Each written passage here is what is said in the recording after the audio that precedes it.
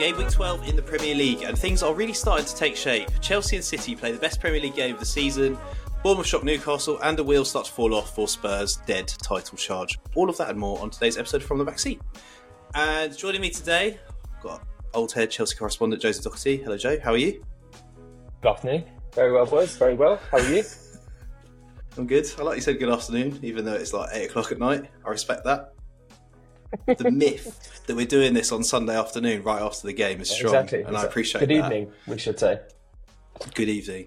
And on for not his debut anymore. He's in the squad. He's made the cut. It's our new Liverpool correspondent, Ashley Jones. Hello, Ash. How are you, mate? Yeah, all good, bro. All good. It's a great week to have these two on because although Chelsea didn't win, they did play the best game of the season, and I feel like overall they're getting more credit than City, and Liverpool have a really comfy win. So it should be a nice pod, all things considered. It's a shame that we couldn't get Belle on from a Tottenham perspective, but from what I understand, she's not taking any requests right now after 2 defeats. But more on that later. So there's only one place to start, really. Chelsea 4, Man City 4. When did Chelsea get so exciting? 8 goals in their last 2 games after not scoring any goals all year. They've literally just scoring them all now, right now, this week. Maybe this is it. Maybe this is all the goals for the rest of the year. I don't know. But I was actually supporting Chelsea in this game by the end, which it doesn't happen very often, if ever.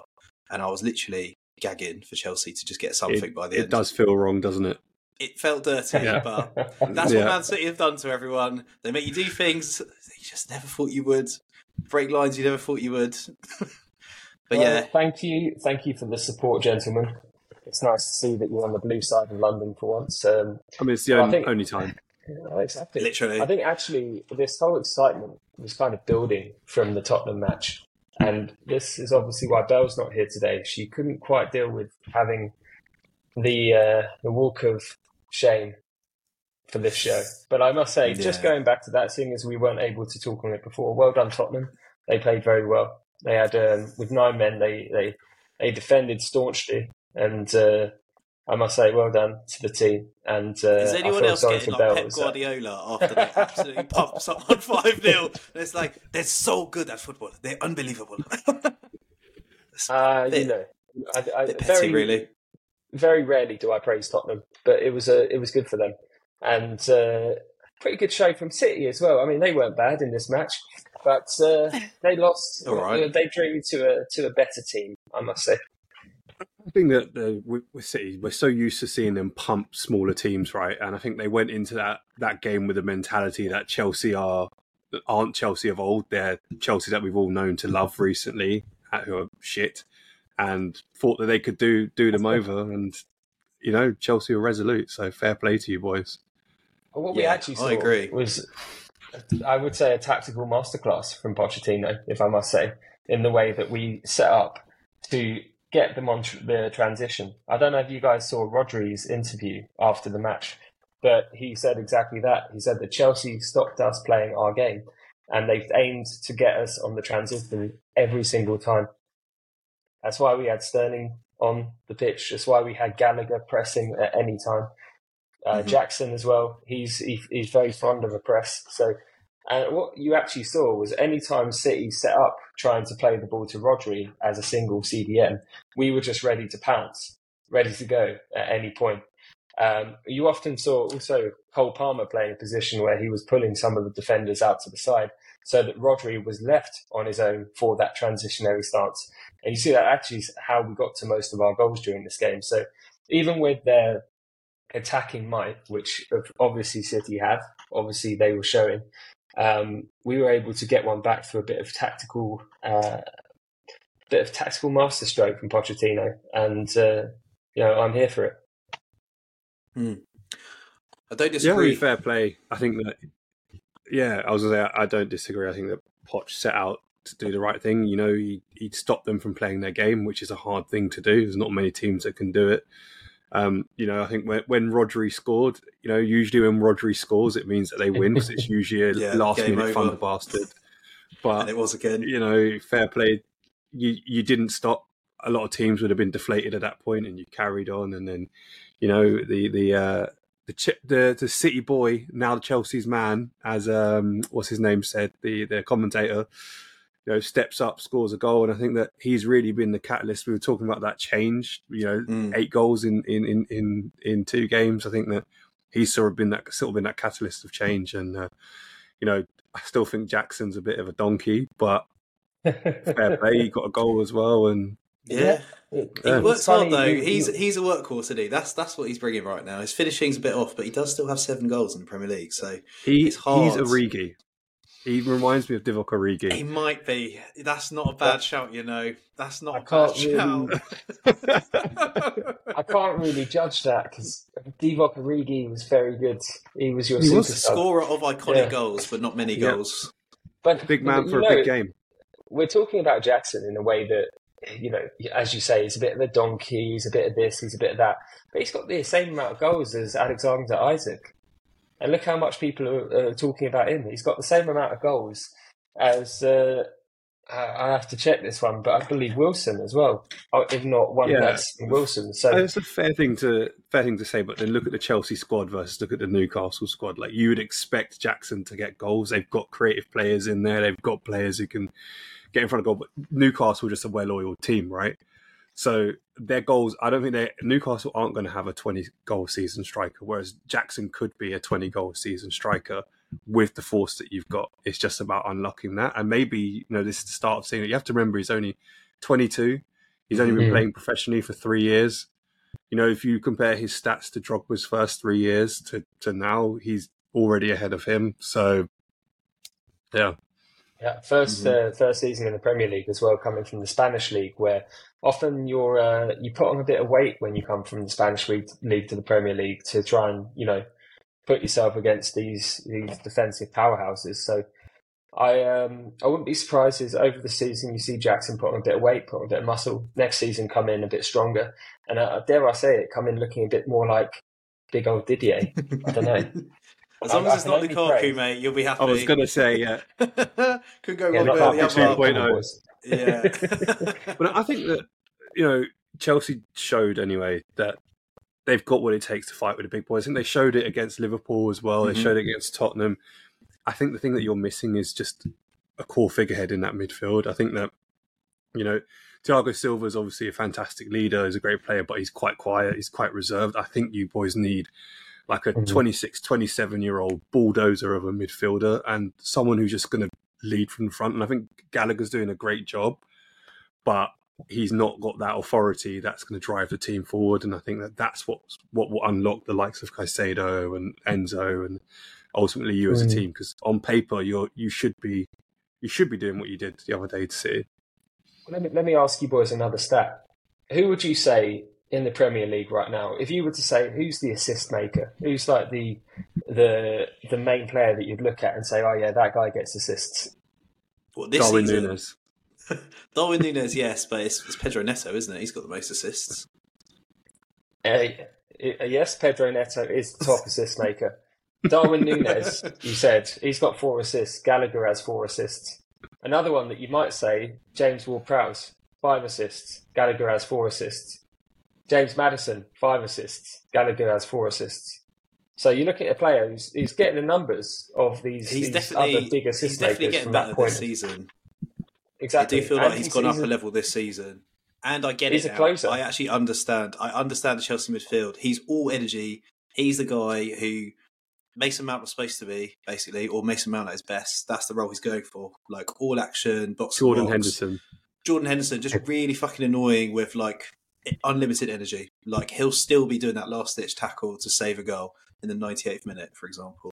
And then, like, Caicedo's just a bit of a destroyer. Enzo's just like that silky, link-up Jorginho-style guy, but with more legs. So I get it. On paper, it's actually very logical. They've actually created a really good midfield. Very expensive midfield, but it does make a lot of sense, and you can see it all coming together in these games. It's against the smaller teams where I think they struggle a bit. There's not Liverpool had the same problem. It's like the midfield's super functional. It makes sense, but when teams don't give you space behind them, like the big teams do, how do you break them down? And then we got Jackson not taking his chances as greedily as he'd like. That's where Chelsea struggle, I think. But against the big teams, they're actually really good. They're really solid. Yeah. This awful run of fixtures that they had on paper of like Arsenal, Newcastle, City, Manchester United, whoever the fuck it was, this might actually be really good for them. This might actually help them build up a bit of confidence and get some good results because they're already way ahead of where I thought they'd be. I thought they were going to get 3 points, and they got like. But then the question is, who have they got next? Right, because they're then due to get pumped by someone like Bournemouth. Right, it's just the way Chelsea are at the moment. It's do you know what I mean? We've got Newcastle away next. That's going to be interesting. Yeah, perfect time to play them. It is perfect time to play them. But as Kieran Trippier was moaning about, they're a wounded dog at the moment, right? Having fights with fans talking about being a wounded dog. So that's true. But a player that I think everyone would like to hear us talk about on the pod just quickly would be Cole Palmer. We touched on him a little bit before, but if you think about him, he's a very interesting player. You watch him play, you don't think he's particularly fast. You don't think he's got a particular pinger on him. I mean, he has got a pretty good left foot, but then you see Pochettino, and this is an interesting quote Pochettino came out with, because they asked him, who would you liken Cole Palmer to be as a player? Who would you say that he's similar to? Is it Havertz? No. Strangely enough, no, it wasn't. It sounds like taking the piss. That's just what I'm. No, that's honestly what I was expecting. Silky left-footed, not that fast. He's everything you hope Havertz would be. So it's Di Maria. He said if you look at his movement, he's quite similar to how Di Maria played. It's major compliment. But Di Maria is also hella techie, and Cole Palmer, he's good, but I wouldn't say he's hella techie. But I will say that Cole Palmer is what people think that Phil Foden is. Phil Foden is good. He's class. Can't play more than 60 minutes. Cole Palmer's proving that he can, and he can get the goals when it's needed of him. Unlike Phil Foden, who will score them when everyone else has scored. And I think that they're going to. He's a fraud. Regret. Phil Foden is a fraud. That's what I'm hearing. Phil Foden's a class player, but I think that Cole Palmer will be better, have a better career than Phil Foden individually, not trophies because he's at City. No, obviously get that on Instagram. Oh, that's spicy. Get that on TikTok. That's spicy. Yeah, I like that. Let's go get it. I don't know if I agree, but what a fucking coup that would be for Chelsea. I always thought it was a weird transfer. Like, you don't sell your best youngsters generally. I just don't get it. I know it's a financial fair play thing, so I do get it, but like. Yeah, Palmer also said he wanted to go, apparently. That's what Pep came out with this week. Pep said, Mahrez is gone, and he said to Cole Palmer face to face, Mahrez is out, you've got a chance. Palmer said, no, I want to go. I want to get regular football, and I don't think I'm going to get it here. I never thought he'd get it at Chelsea with like the millions of signings. I never thought he'd be one of the like first names on the team sheet this early. Yeah, Madueke's kind of fallen off the map a little bit. So many of them had to, mate. You couldn't just keep finding a place for like 30 players. It was inevitable. But he's good, so I rate it. Overall. Let's talk about a few moments. I'm getting really sick of Man City getting shitty, cheap penalties in the big games. I'm just going to throw it out there. I don't think that was a foul, Cucurella and Haaland, because they're just grappling each other. They're grappling each other. One's massive, one's pretty normal size. It's just dumb. In my opinion, it's just so dumb. And Man City get too many easy decisions, and they can get fucked. It's just constant. It's honestly constant. Did you see the Kyle Walker handball? Mm-hmm. Has to be the most blatant handball I've ever seen, and it just nothing. He literally punched the ball. Nothing. Exactly. And I think the penalty was just a joke, but I don't know. It feels like they're exempt to VAR unless it's in their favour. Like, it's just dumb. As you said, Cucurella is like the size of Haaland's calf. He couldn't even take him down if he wanted to, right? Literally. You're so right. I wonder if VAR goes on a separate channel when it's a Man City game. It's like rerouting. It just goes straight to the Middle East and then it just never comes back. And they're like, well, guess we'll just stick with the on-field decision. Just leave it there, yeah. Sorry, nothing's coming in. Also, boys, I don't want to just be like taking out my big list of Chelsea players and going down and talking about each one. It does seem like you're going to, so let's try and make this the last one. We'll make this the last one, but can we just talk about the resurgence of Cucurella? I mean, fuck me. That's a player who's coming back into form, isn't he? It's got a bit over my head. I'm not going to lie to you, mate. This is news to me. Watching every single game, Cucurella's played in the last 4 games in some way or form.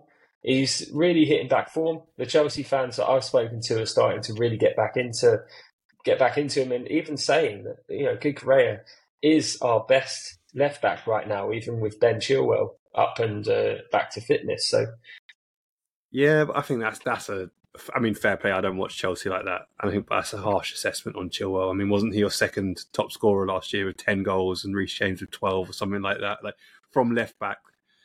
That's pretty playing a different system now, mate. We're playing. That was a left wing back system. We're now playing a left back system.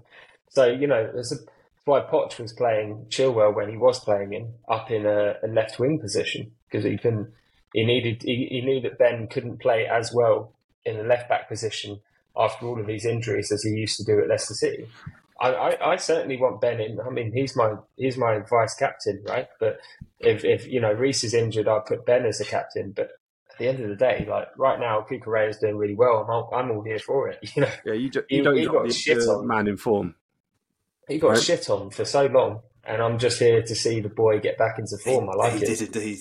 Many times on this pod as well, because I still believe he's rubbish. But whatever, if we're going to praise him, it makes me feel better. He's got a wonderful barnet. He does. I mean, I will always remember that foul where someone just pulled his hair, just pulled it to the floor, and that wasn't given. So give the man a break, literally. Does anyone want to add anything else about this game? Because it was obviously excellent, and I really have a great segue, but I feel like we haven't done it justice yet. So I'm willing to forego the great segue for a bit more. Chelsea-Man City, if you guys want it. I mean, I'd say the only person that didn't get a mention was Sterling, who was probably man of the match for me. I think he was just constant, up, down. He looked like the Sterling of old. Now, whether or not he can replicate that type of performance, obviously you're going back to your old club. It takes a lot for me to compliment Sterling after he left us to go to City. It's been long enough now, hasn't it? It's been great to see him suffering at Chelsea, but no, I think fair play to him. That was a captain's performance. I know he wasn't the captain on the day, but he put in a captain's performance and sort of really, really, drove Chelsea forward. So I think that's it. That's the only other thing I'd add. But I think that's fair. He is one of the only senior players in that sort of entering their peak. Maybe he's the only one in the starting lineup, actually. Really, so he is basically the leader of the pitch. They need him to be. He's now reached. He's not exactly entering his peak, though, is he? He's just been at his peak for about 15 years. I was going to say, I don't think he has a peak. He's just been consistently world class.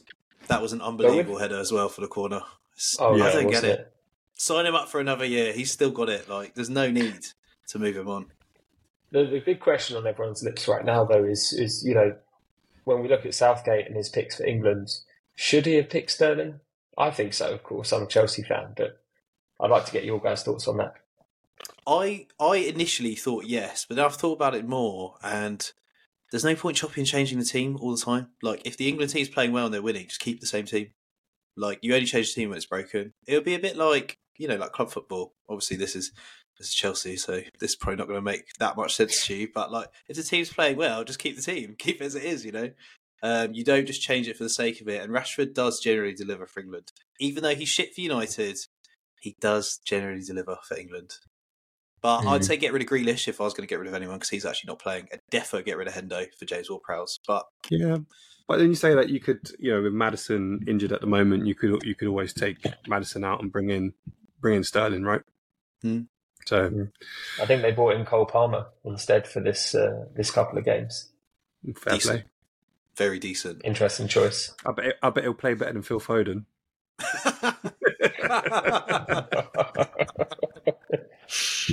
Mate, those two are going to get compared to each other constantly, because they actually are very, very similar. Come from the same place, left footers, English. It's going to be fun. It's like Darwin Núñez and Haaland. One of them's just going to be massively better than the other, and it's going to be Núñez. I'm telling you right now. I know we're not on that segment, but as an all-round footballer, Darwin Núñez is a better player than Haaland. But Haaland just knows where to be at the right time. He's also got KDB pinging everything on a sixpence for him. But Darwin Núñez is a better all-round footballer than Haaland. This is it. Fact. Even when we're on another game, you can't help but talk about him. So Liverpool 3, Brentford 0, Darwin Núñez. 2 offside goals, including 1 offside bicycle kick goal. Even when he doesn't score, it's all we can talk about. It's all we can see. And he did get a nice assist for Salah. All 9 of his assists for Liverpool since he joined are to Salah. So even when he's not finishing that well, what you see is that he's trying to be what Firmino was, in that he creates space for Salah to exploit. He takes runners away from Salah, who's always getting double marked or triple marked. And in doing so, he's unlocking Salah's best form. And that is a positive. Even if his finishing is really fucking unpredictable, his effort and just his chaotic nature is bringing the best out of Mo Salah. So it's probably not talked about enough, I'd say. Yeah, and I think that their link-up ability, has been second to none. They both seem to know where each other's going to be at all times. And although Nunes obviously isn't taking the chance in the same way we'd like, you'd liken her to a Haaland, it will come. Like, it will come. It's just, I think that... it might not come, but it's good enough. But we can dream, can't we? It could happen. It will. It will come. The same thing happened with Suarez. The difference is with Suarez is he had to do it all on his own, right? Mm-hmm. But Suarez, if you remember, needed like 13 chances to score one goal. The difference is he'd create 30 chances for himself all the time. I think Nunes needs to just be a bit more select, a bit more choice in the way that he, the way that he finishes. He has to think about it. Then he's, I don't know, fucks it every time, but. He also scores worldies, so He needs to go back to that game against Newcastle. Actually, I remember you and me were sitting on the sofa in Copenhagen when you came to visit me. Lovely weekend. Just big up Copenhagen. All to the listeners, get a little trip over there, watch some good football. Watch FC Co smash Man United. That'd be fantastic. They're doing bits, mate. Never been a better time to support FC Copenhagen. To the point though, we were watching this on our sofa, Newcastle Liverpool. You look down and out. You look like the game was gone. And who stepped up? Big old Darwin, mate. Big old Darwin. Yes, with the same worldie twice. Twice, yeah. I think the thing is, though, with what I love about Darwin is obviously he is Captain Chaos. You never know what you're going to get, but he never, ever gives up. Even if he misses a sitter, he's still up, he's still going, he's still, and I think that's something that we just, every team needs that player who's just constantly 1,000,000%. Mm-hmm. But look, I think in terms of the game, I mean, it's a class assist to Salah, quality finish from Salah. Both goals. Salah was the only one that didn't give up. Everyone thought the ball was out of play. Cheeky little nod in the back of the net, and then Diogo Jota with the inevitable. We're 2-0 up, so obviously Jota's going to score after being a ghost for the whole game, and it's going to be the best goal of the game, right? Facts. I think that just.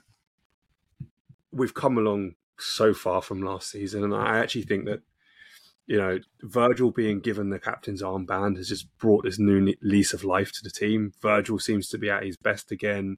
Alisson's obviously Alisson, the best goalkeeper in the world. I don't think anyone could say otherwise. And there just seems to be a togetherness in the team.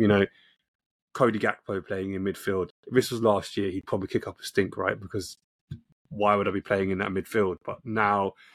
It doesn't matter who rotates in. There's still that camaraderie. There's still that togetherness, and I think that it's nice to see. I don't think we've got enough to win the league, although we're only 1 point off of City. I just think that unless we go out and buy a DM in January, I don't think we've got a chance. But I think that the team's come on leap and bounds from last year. Yeah, I'd agree with that. We are a lot better. I'd say of the Premier League. Yeah, I think the thing is that all the teams. Like we're not talking about all the teams that are in the league at the moment. Yeah, we're the only one that knows how to get it done outside of City. I think people have kind of forgotten that, and even when we didn't win the league, we lost it by 1 point. Like we got 103 points in a calendar, across the year, right?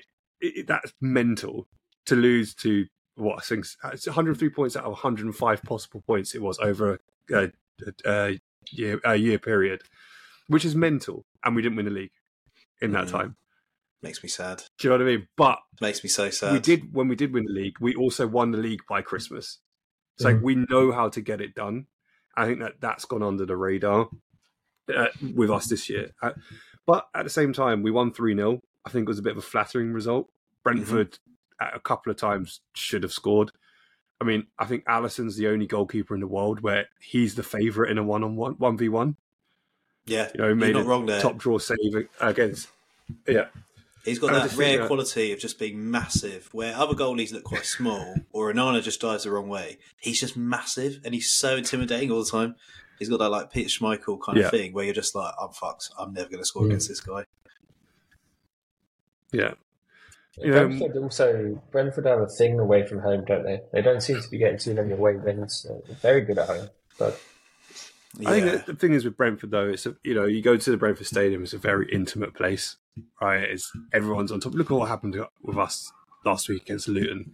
Not that we should be losing and saying that on the crowd, but like it's one of those stadiums where they're on top of you. They're noisy fans, but you got to remember they're also missing Ivan Toney, right? They're missing their best player. He's the type of player that makes a difference in those away games, especially against the likes of a Liverpool. We'll be missing him for a long time. I don't think they'll ever get over missing him because I'm pretty sure when he comes back in January, he's gone, mate. He's gone. He's going to be sorely missed. I'm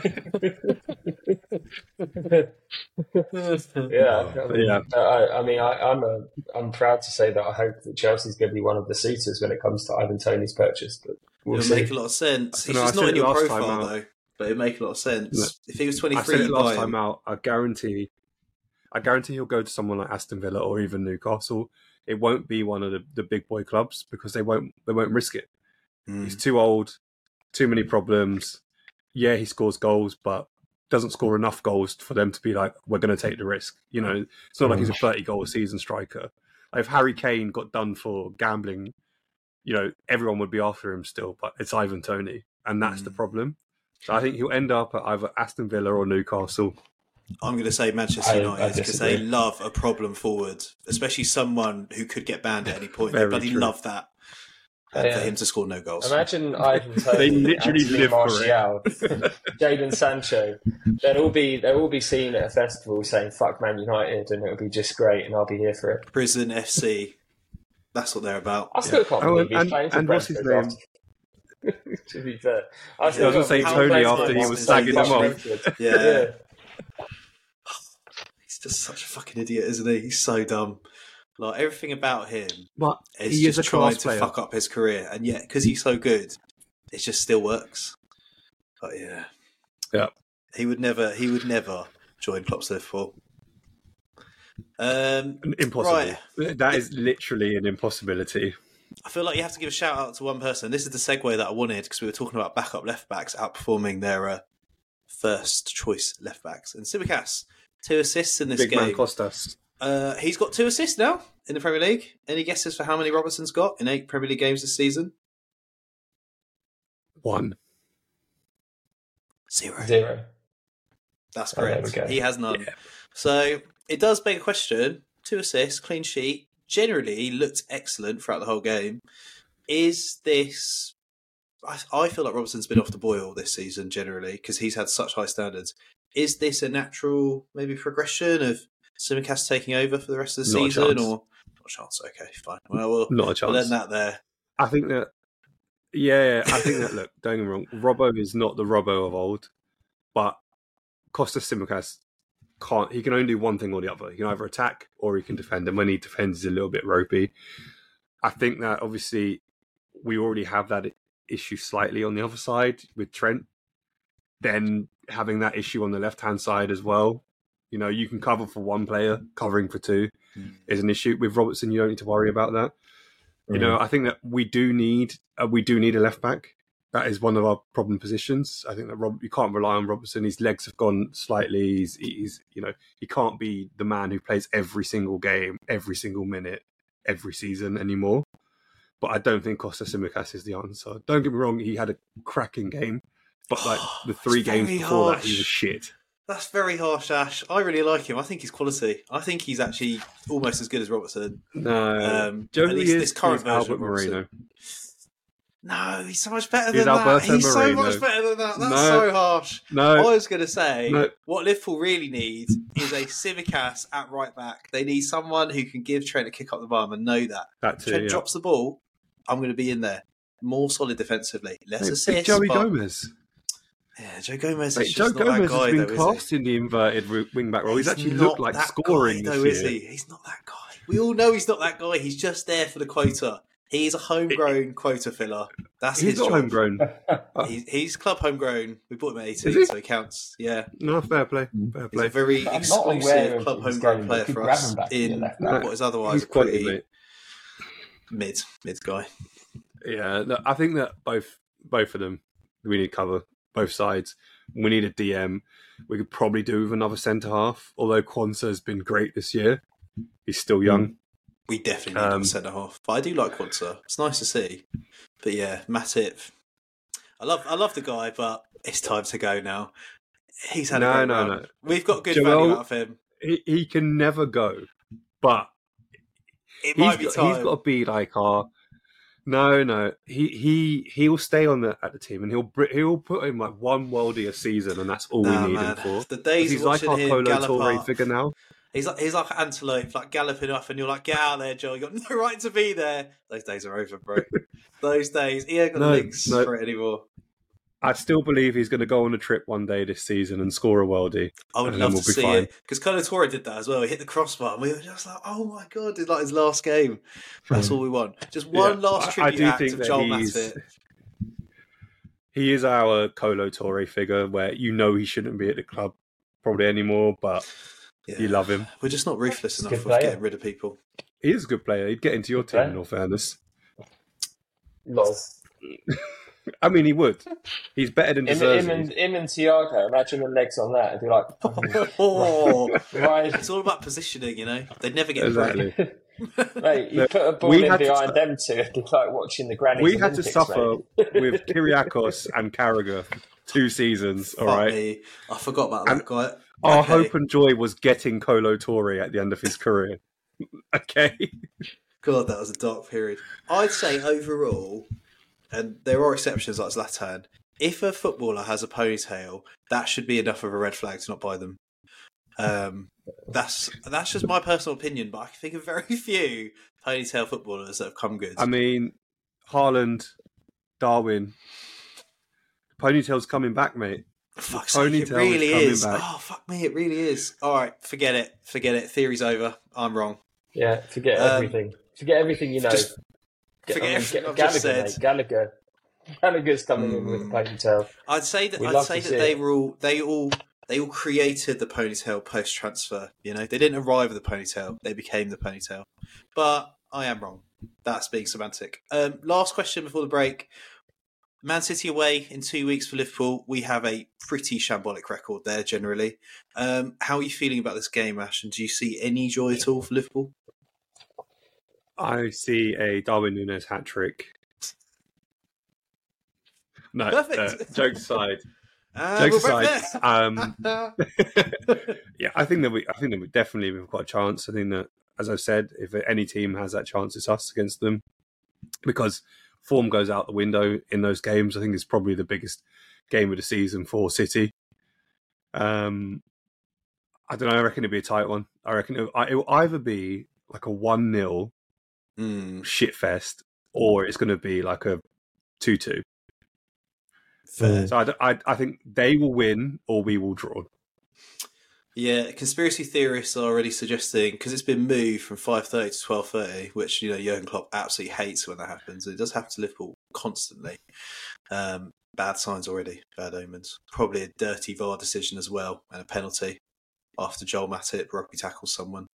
That's what I reckon. We'll get some hope, like in the international break, Haaland will be injured, so will Phil Foden, and then all of a sudden they'll come back for the game and have absolute worldies, right?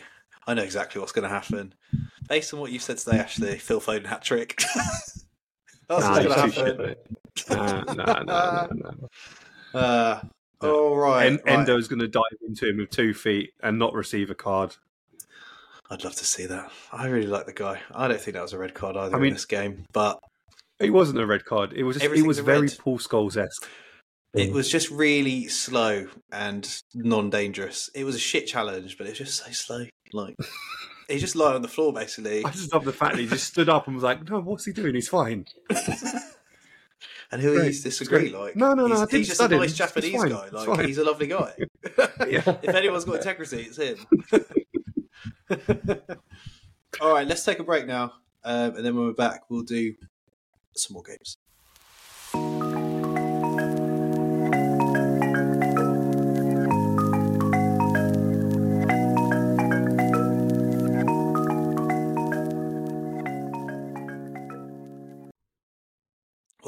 welcome back from the Backseat Football Podcast. We had fun during the break, but less about the better. Anyway, Wolves 2, Tottenham 1. Mate, what a wounder. Ange Postecoglou, 2 defeats, injury crisis, red cards, a backline of Eric Dyer and Ben Davies. It's all just very grim all of a sudden, and I'd say that's the end of their title charge. Lasted a whole 12 games. But I guess the more pressing question is, what happens next for Tottenham? Because they've got so many injuries and they have a really small squad.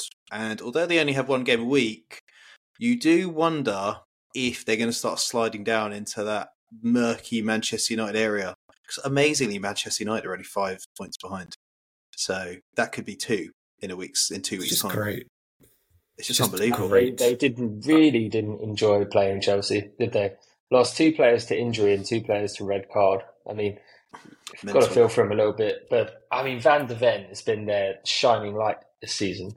And, Romero is a stupid guy, put in very polite words. But but if you look at taking those 2 out, do you know who they were playing in defence against Wolves? I think it was Eric Dyer and Davies as their centre defensive partnership.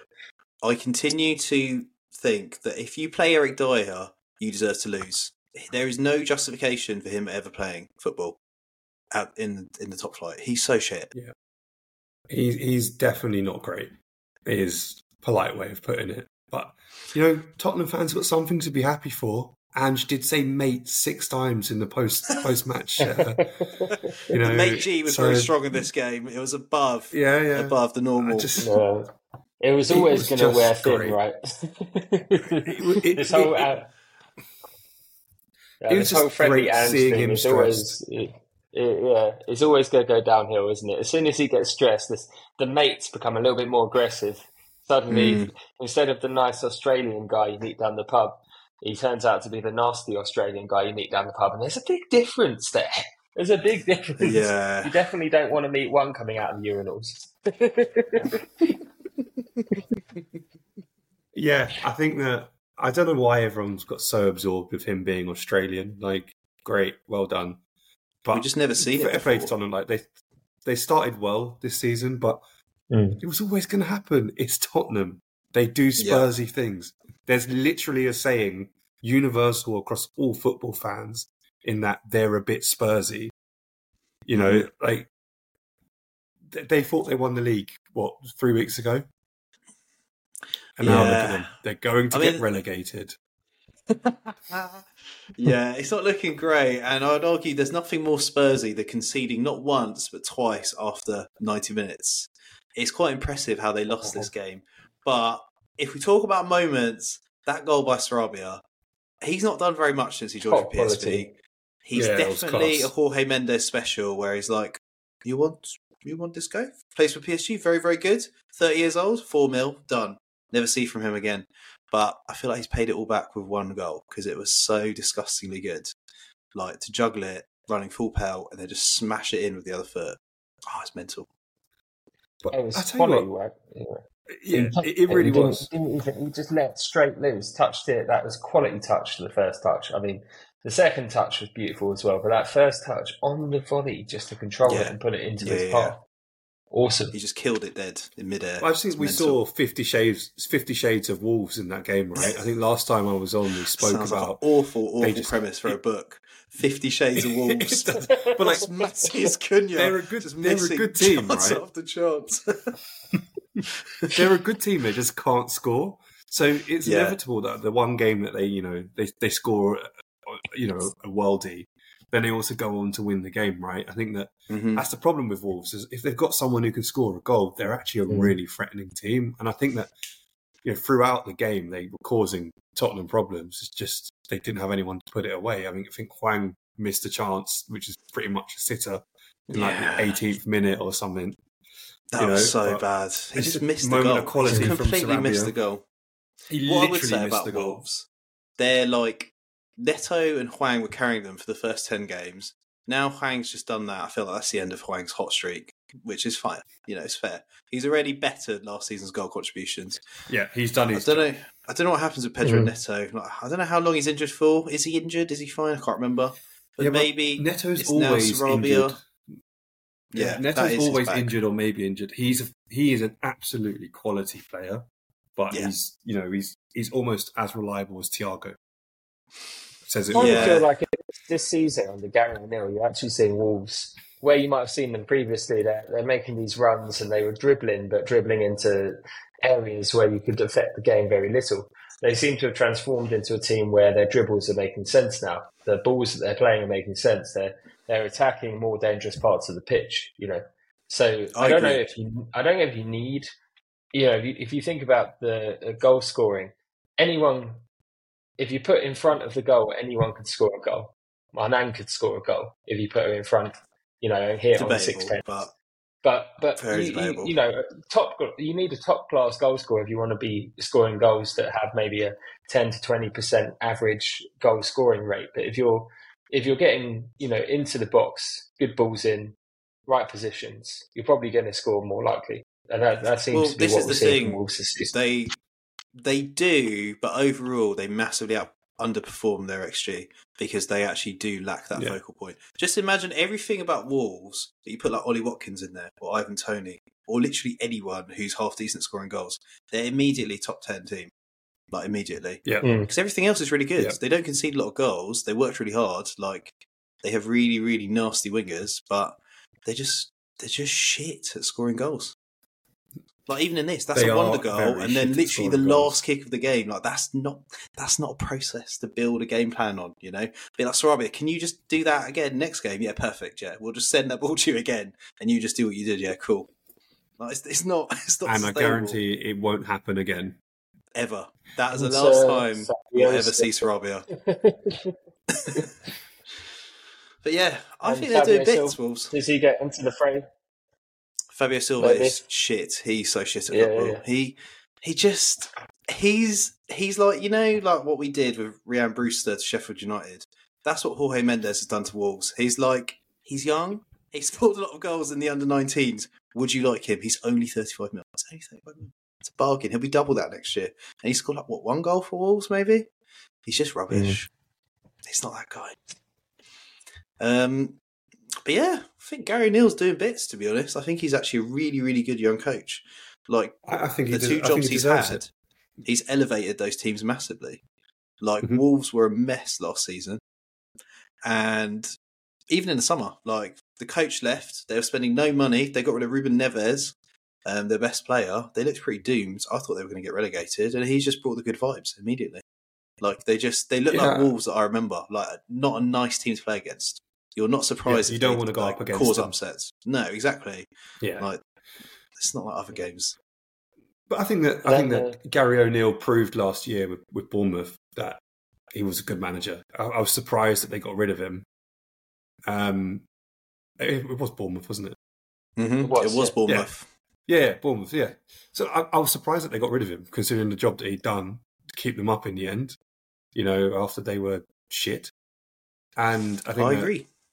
He didn't deserve that. So actually, you know what? Credit to him. He's come into Wolves, into a team that can't score goals, but it's kept keeping them afloat. And they're 12th in the league at the moment. And you had, as you said, you had a goal scorer into that team, which I think they'll get eventually. They're a top 10 team, right? And we've seen how quickly things can turn around. Look at the likes of Villa, who were absolutely shambolic, and now they're fighting for European places. And Wolves are one of those fringe teams that the right pieces come into play, they could be that too. Yeah. Well, good win for Wolves, and Tottenham everything's falling down. So let's see how it goes next week. Yeah. Speaking of Bournemouth, he knows how to segue this guy. Exactly. I'm learning from the best over here. Speaking of Bournemouth, going into a 2-0 win over Newcastle. We love to see it. Do you know what I call this? Hollywood money versus Saudi money, and the Hollywood script got written. The underdog story, That's beautiful. It's just, I think that Newcastle have shown that they are a good team, but they are what Man City were under Mark Hughes, and they need someone to come in and rejig the team and that manager to take them to the next level.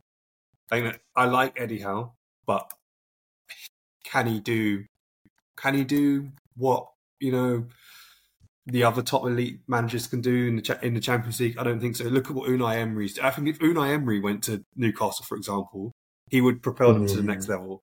Eddie Howe is not that level of manager.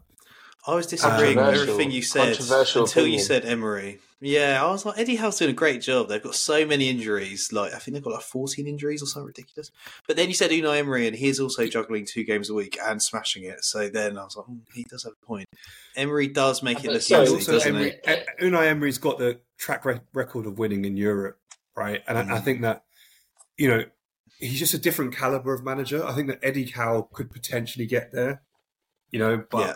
I think that most managers, having the backing that they've had, people say they haven't spent a lot relative to what they're worth. They have spent a lot. The team has shifted. It's changed a lot under Eddie Howe. If they want to attract the bigger players, they want to do bigger things in Europe, they need a bigger name manager. I don't disagree that they will need to move on at some point to be able to win the things that they expect to win. But when we're talking about comparing Eddie Howe and Unai Emery at the moment, Unai Emery at Villa, they're beating Genk, whereas Newcastle are beating PSG. There's a slightly different golfing class there.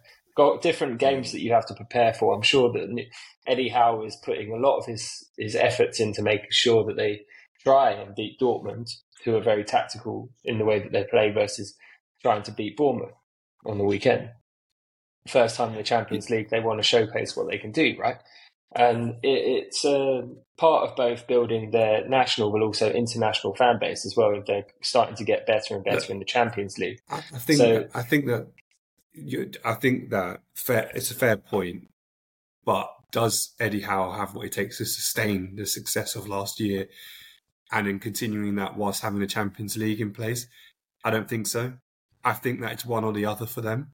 It's the Champions League or it's the top 4. And that's when you become one of those floaty teams. Whereas Newcastle have so much money that they can't afford to be a floaty team.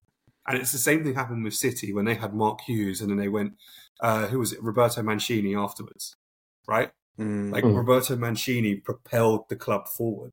Even though Mark Hughes was doing a good job, right? But it was him who took the team forward. And I think that's what Newcastle need. If they want to fulfill the ambitions...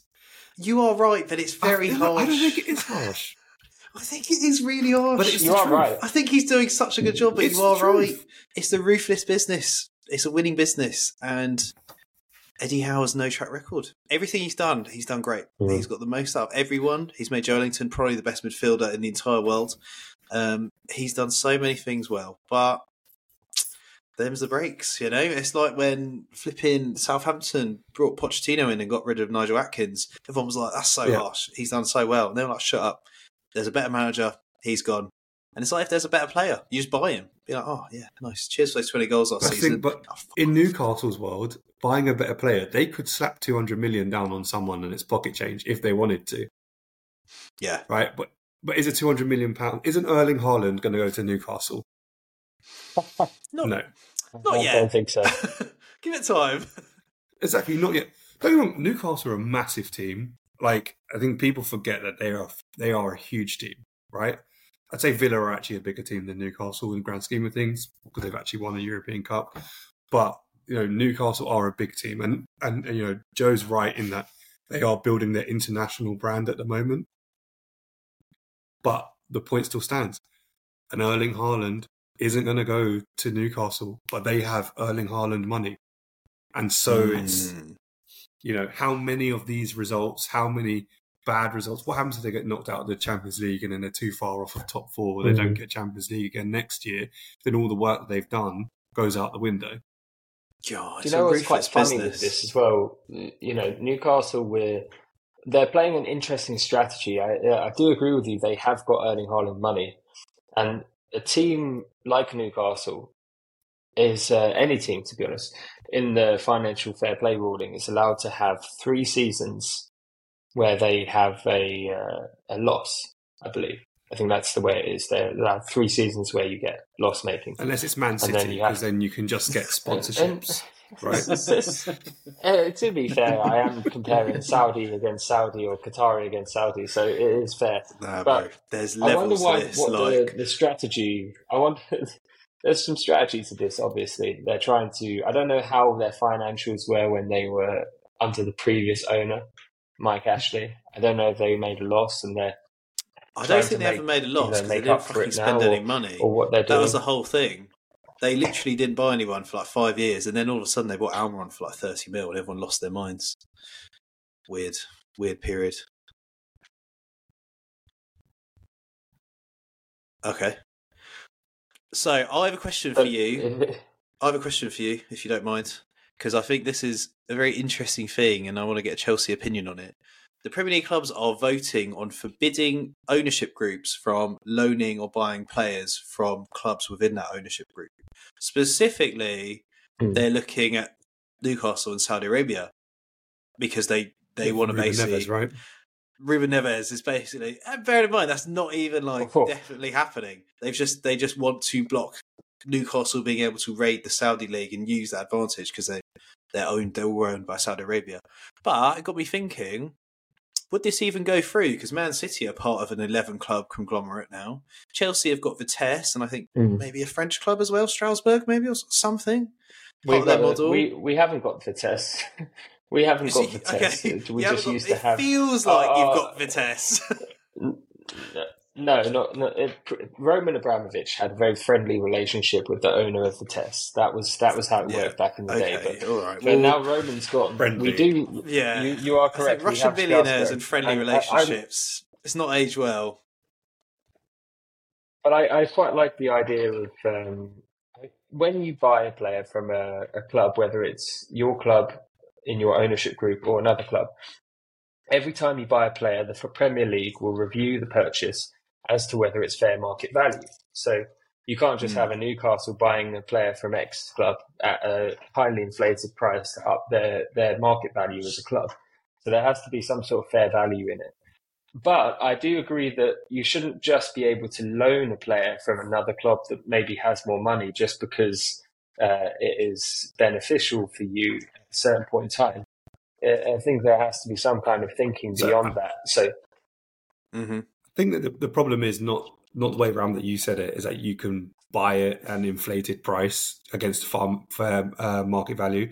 It's that Newcastle could probably go to Al Hilal, I'm going to give you £20 million, when they bought him for 60, 70, because really the money's staying within the organisation. So they're not making the loss. So that's Newcastle, what I mean. You can't do that. You can't do that. That's against Premier League rules to be able to do that already. Now we're talking about loaning, though. And I think now we're talking about loaning. I think the other interesting part about this is that Manchester United, Jim Ratcliffe's about to potentially take 25%. He owns Nice as well, and they fancy a couple, like one of the centre backs from Nice. So it all just gets very muddled. Like all this self interest comes into the vote. And I personally think everyone's just trying to do a big fuck you because everyone's so scared about Newcastle. But I just don't think it's going to go through because everyone's so self-interested. Because, hear me out, aren't Crystal Palace and Bournemouth linked, or Chelsea and Crystal... I feel like someone's linked to Crystal Palace because they're all part of some sort of American consortium. I feel like there's everyone's just owned by the same people. It's under the hood. It's Steve Parish that owns Crystal Palace. I don't know if there's any link there to another Premier League team. It was Bournemouth and someone else. I can't remember. Because everyone's got minority stakeholders as well, which is where it gets even more confusing. But I think the only egregious... multi-club ownership is a really tough kind of topic right now because we've already gone down the rabbit hole and we're smiling at the Cheshire Cat. We're in a position where the football game is, you've got Salzburg who's playing in the same league or in the Champions League as RB Leipzig in some years. Now that was always against the rules. You can't have two clubs playing in the same competition, but now for some reason it's allowed because they're two top clubs from these leagues. At which point do we start saying, if a multi-club ownership model exists, that you have too much weighting in the favour of someone like the City Group, who, as you can see, Girona, who's owned by the City Group, is number one in the Liga right now. what happens there? You know, and there's got to be a lot stricter governance around this kind of multi-club ownership it just shows that financial fair play is a whole load of bollocks, right? It doesn't, because if you want to find a way to finesse it, you can, and you can do it quite easily through multi-club structures. You know, as you mentioned, the most obvious and egregious one in recent history is really Salzburg players that go to Leipzig. You've got, you know, the likes of the next Steven Gerrard, Dominic Szoboszlai, Benjamin Sesko's gone there, Upamecano, but they've all come up, and then they've all gone on to you know, be sold by Leipzig for how much money when they've bought them for like £2.50 from Salzburg, right? So like it's a really difficult topic because there's no rules against owning multiple clubs as a conglomerate. There is as an individual. So if I owned Liverpool, I couldn't then go and individually buy Everton. Not that I'd want to do that, no. But you know what I mean. Well, but if we all owned it and we had other diversified businesses, then we could buy Everton. Do you see what I mean? So like, I don't know. It's a really difficult. I don't know how you manage it. That's kind of what I mean by us going this far down the rabbit hole, because you know you have RB Leipzig, who have their own fans, who have their own community, who have their own kind of culture. So you have RB Salzburg, who have their own fans, their own community, their own culture, as any football club has. And you know, now let's say if you try to implement governance now, which stop them from playing in the same competition, the Salzburg fans are going to be the ones that suffer, right? A fan group is going to suffer by losing their perch of success that they're in at the moment. And that's going to impact the whole football pyramid. Yeah, I think unfortunately the horse has bolted. You can't row back on these things. It's too deeply ingrained. Like they could have stopped Man City at like 2. Now it's at 11. Like how do you stop that? It's out of control. They could say no more. You can't take it back. Now it's open. The issue is, I think, that buying football clubs was supposed to be for really rich individuals like local businessmen. Then it became like rich people anywhere in the world. Now it's become like conglomerates, like groups of wealthy individuals who want to buy into a fund. So it's like the group of people that can actually afford to buy a football club, which is kind of not a good deal generally, is very small. And so it's just like, it is what it is. The only way I reckon it gets it's solved, a glamour project for them. Yeah. Is if companies start buying them in the same way that, like, I don't know, like Elon Musk, like makes Manchester United like the ex-United or something. Because then they do acquisitions of companies all the time for like way more money than football clubs ever go for. But what's the point? Like, what's the point of it? It's out of control. That's kind of what's happened. Like if you look at the City Group or Blueco, who own Chelsea, their companies. Their ownership structure is made from these people who own funds, including Todd Bowley, Egbali, whoever they have at Clear Lake Capital in that fund. That's another company. You know, the company is Blueco, the company is City Group. I'm sure that Newcastle have their own company. And to what you're saying, I think that is the right way to go, to have independent governance on the company that doesn't have a direct relationship to the owners who might have multi-club structures underneath them. You know, Jim Radcliffe might have Nice and Man United, but then you just have to remove Jim Radcliffe from any decision-making, or have an independent authority that can assess every decision that Man United make to see if there is some kind of underlying benefit to one or many of the multi-club members. And, you know, that's just never going to happen, is it? Way too complicated. Basically, money flows in the right direction. We fucked it. We've absolutely fucked it. And we should all support more of our local teams realistically if we want actual honest football that's not just a big fucking corporate machine. And seeing as we're getting towards the end of the pod, I feel like that's a good opportunity to speak about a local team that's doing very well at the moment. And that's FC Copenhagen. So Joe's based in Copenhagen and they're doing bits in the Champions League. So for all the Danish listeners, turn up your headphones. It's about to get litty. Fantastic, wasn't it? Fantastic. I don't know if you guys saw the game the other day, but I feel like I'm that guy, you know, that kid from that meme. Oh, the atmosphere was electric. It was wild. No, It was the 50-year-old man inside the 10-year-old's body. Oh, yeah, exactly. But no, it was a fantastic game. FC Copenhagen were absolutely incredible. I understand that they benefited from a red card, which obviously sent the Man United down to 10 men. But you saw that from the point that Man United got sent down to 10 men, they basically shriveled up like a prune and did just a low block against FC Copenhagen for the whole rest of the game, allowing Copenhagen in to score 4 goals home. And before the match, what was hilarious, a lot of my friends went there and they said the atmosphere was just incredible. They had this big banner, like when the Champions League anthem came on, they shut down all the lights and they had one part of the stadium lit up, which was this banner across the seats of the fans, showing like caricatures of the Red Devil being like beaten by the Copenhagen no fucking way. That is so sick. And love that. Above it just said, this is your theatre of nightmares rather than theatre of dreams. So referring back to all the times that FC Co had beat them from before. It was very unreal. Good. Very and good it played banter. out that way as well, which is great. My question to you is, why are FC Copenhagen so prevalent now? Like, is there something different? Have they suddenly come into a lot of money? Is it just that Danish players or Scandinavian players all go to FC Copenhagen now? Because I feel like that's a good question. That's a real hotbed of talent now. Like, a lot of good players are coming out of the Nordics all at once, and that's where all the scouts go for the next big thing. They've got the next big wonder kid. Well, at least according to Football Manager and Rooney Bardry, who also scored in the game. But genuinely, he looked class. And in the gaming circles, people who play Football Manager, a lot of people have been speaking about this kid, and so seeing it in person, it's not like back in the day when Freddie Adu was the guy on Championship Manager, but then was shit in real life. And he got to see him score against United. It was great to see. The 17-year-old coming on in the Champions League and scoring a banger against United. That is, the thing of dreams. And it's called Rooney. Amazing.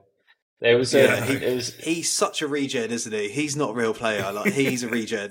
There's no way that anyone's just called Rooney, who happens to be a striker, who's also a wonder kid. I'm not having. And now there's sources saying that Sir Jim Ratcliffe is eyeing up Rooney Badgery as Man United's first signing when he takes over. So you can't make it up.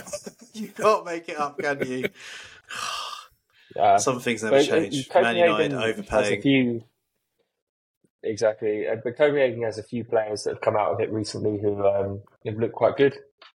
Can't name them by names, but I know they've gone to a few prevalent teams in the European competitions. So look forward to seeing them. I think there's one at Leverkusen actually who's doing quite well. So yeah, it's going to be an interesting time, and just love to see it. I'd love to see Copenhagen go through to the next round, because out of the group stage is just a ridiculous achievement.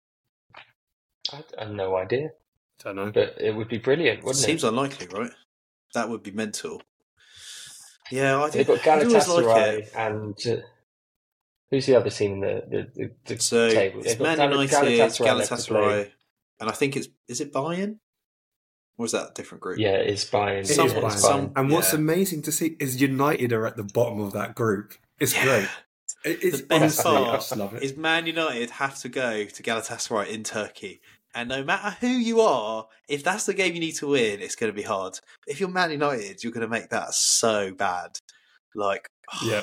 It's going to be a heavy 2-0 loss. Like, the pressure's going to get to them. Harry Maguire's going to score an own goal. Although, credit to him, he's actually been their best player the last 5 games. But that also says a lot. Yeah, thank you for giving us a segue there, both to have a little bit of fun with Man United, but also to promote FC Copenhagen. Mate, we're here for FC Copenhagen, doing bits. We're here for the local teams done good, and as long as they're not secretly a Saudi club, I fully back them and endorse them. So here's my last question to you. Why are there so many red cards in the Premier League this season? Because I'll give you a stat. There's been 27 red cards so far this season already. Last season, whole season, 30 red cards in the Premier League. 30. So we are 3 red cards away from our total from last season. And as far as I can tell, the record is 81 red cards in a season, which seems astronomically high to me. But the data is very bad online. So, yeah, my question is, we're about, a third of the way through the season? We're exactly a third of the way to 81. So, what the fuck is going on, and why so many red cards? Two words. Liverpool's got half of them, by the feel of it. Yeah, we do have seems four. like whenever one of our players well, breathes, whenever one of our players breathes near anyone, they get sent off. I don't know. It's just weird. It's like the officials are trying to take control of the game more, but they're just showcasing that they can't control it and making stupid decisions.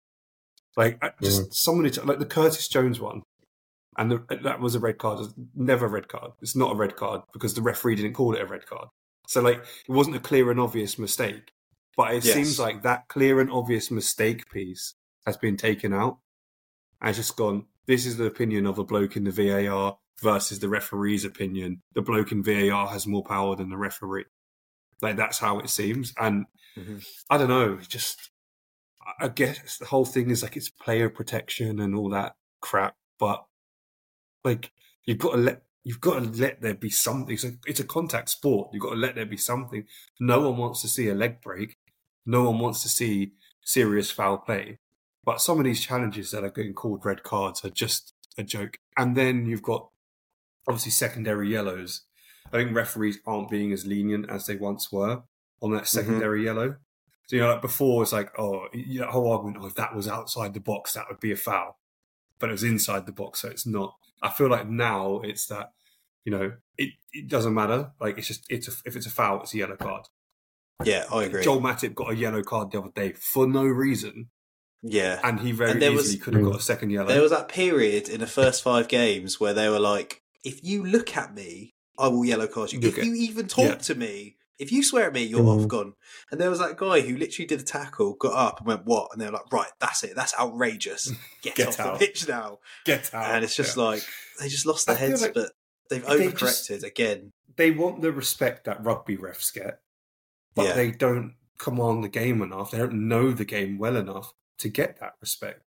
It's like, you can't tell me what to do if you don't have a fucking clue how to do it yourself. Do you know what I mean? Like, how am I going to respect that opinion? And it feels like that's the point it's got to.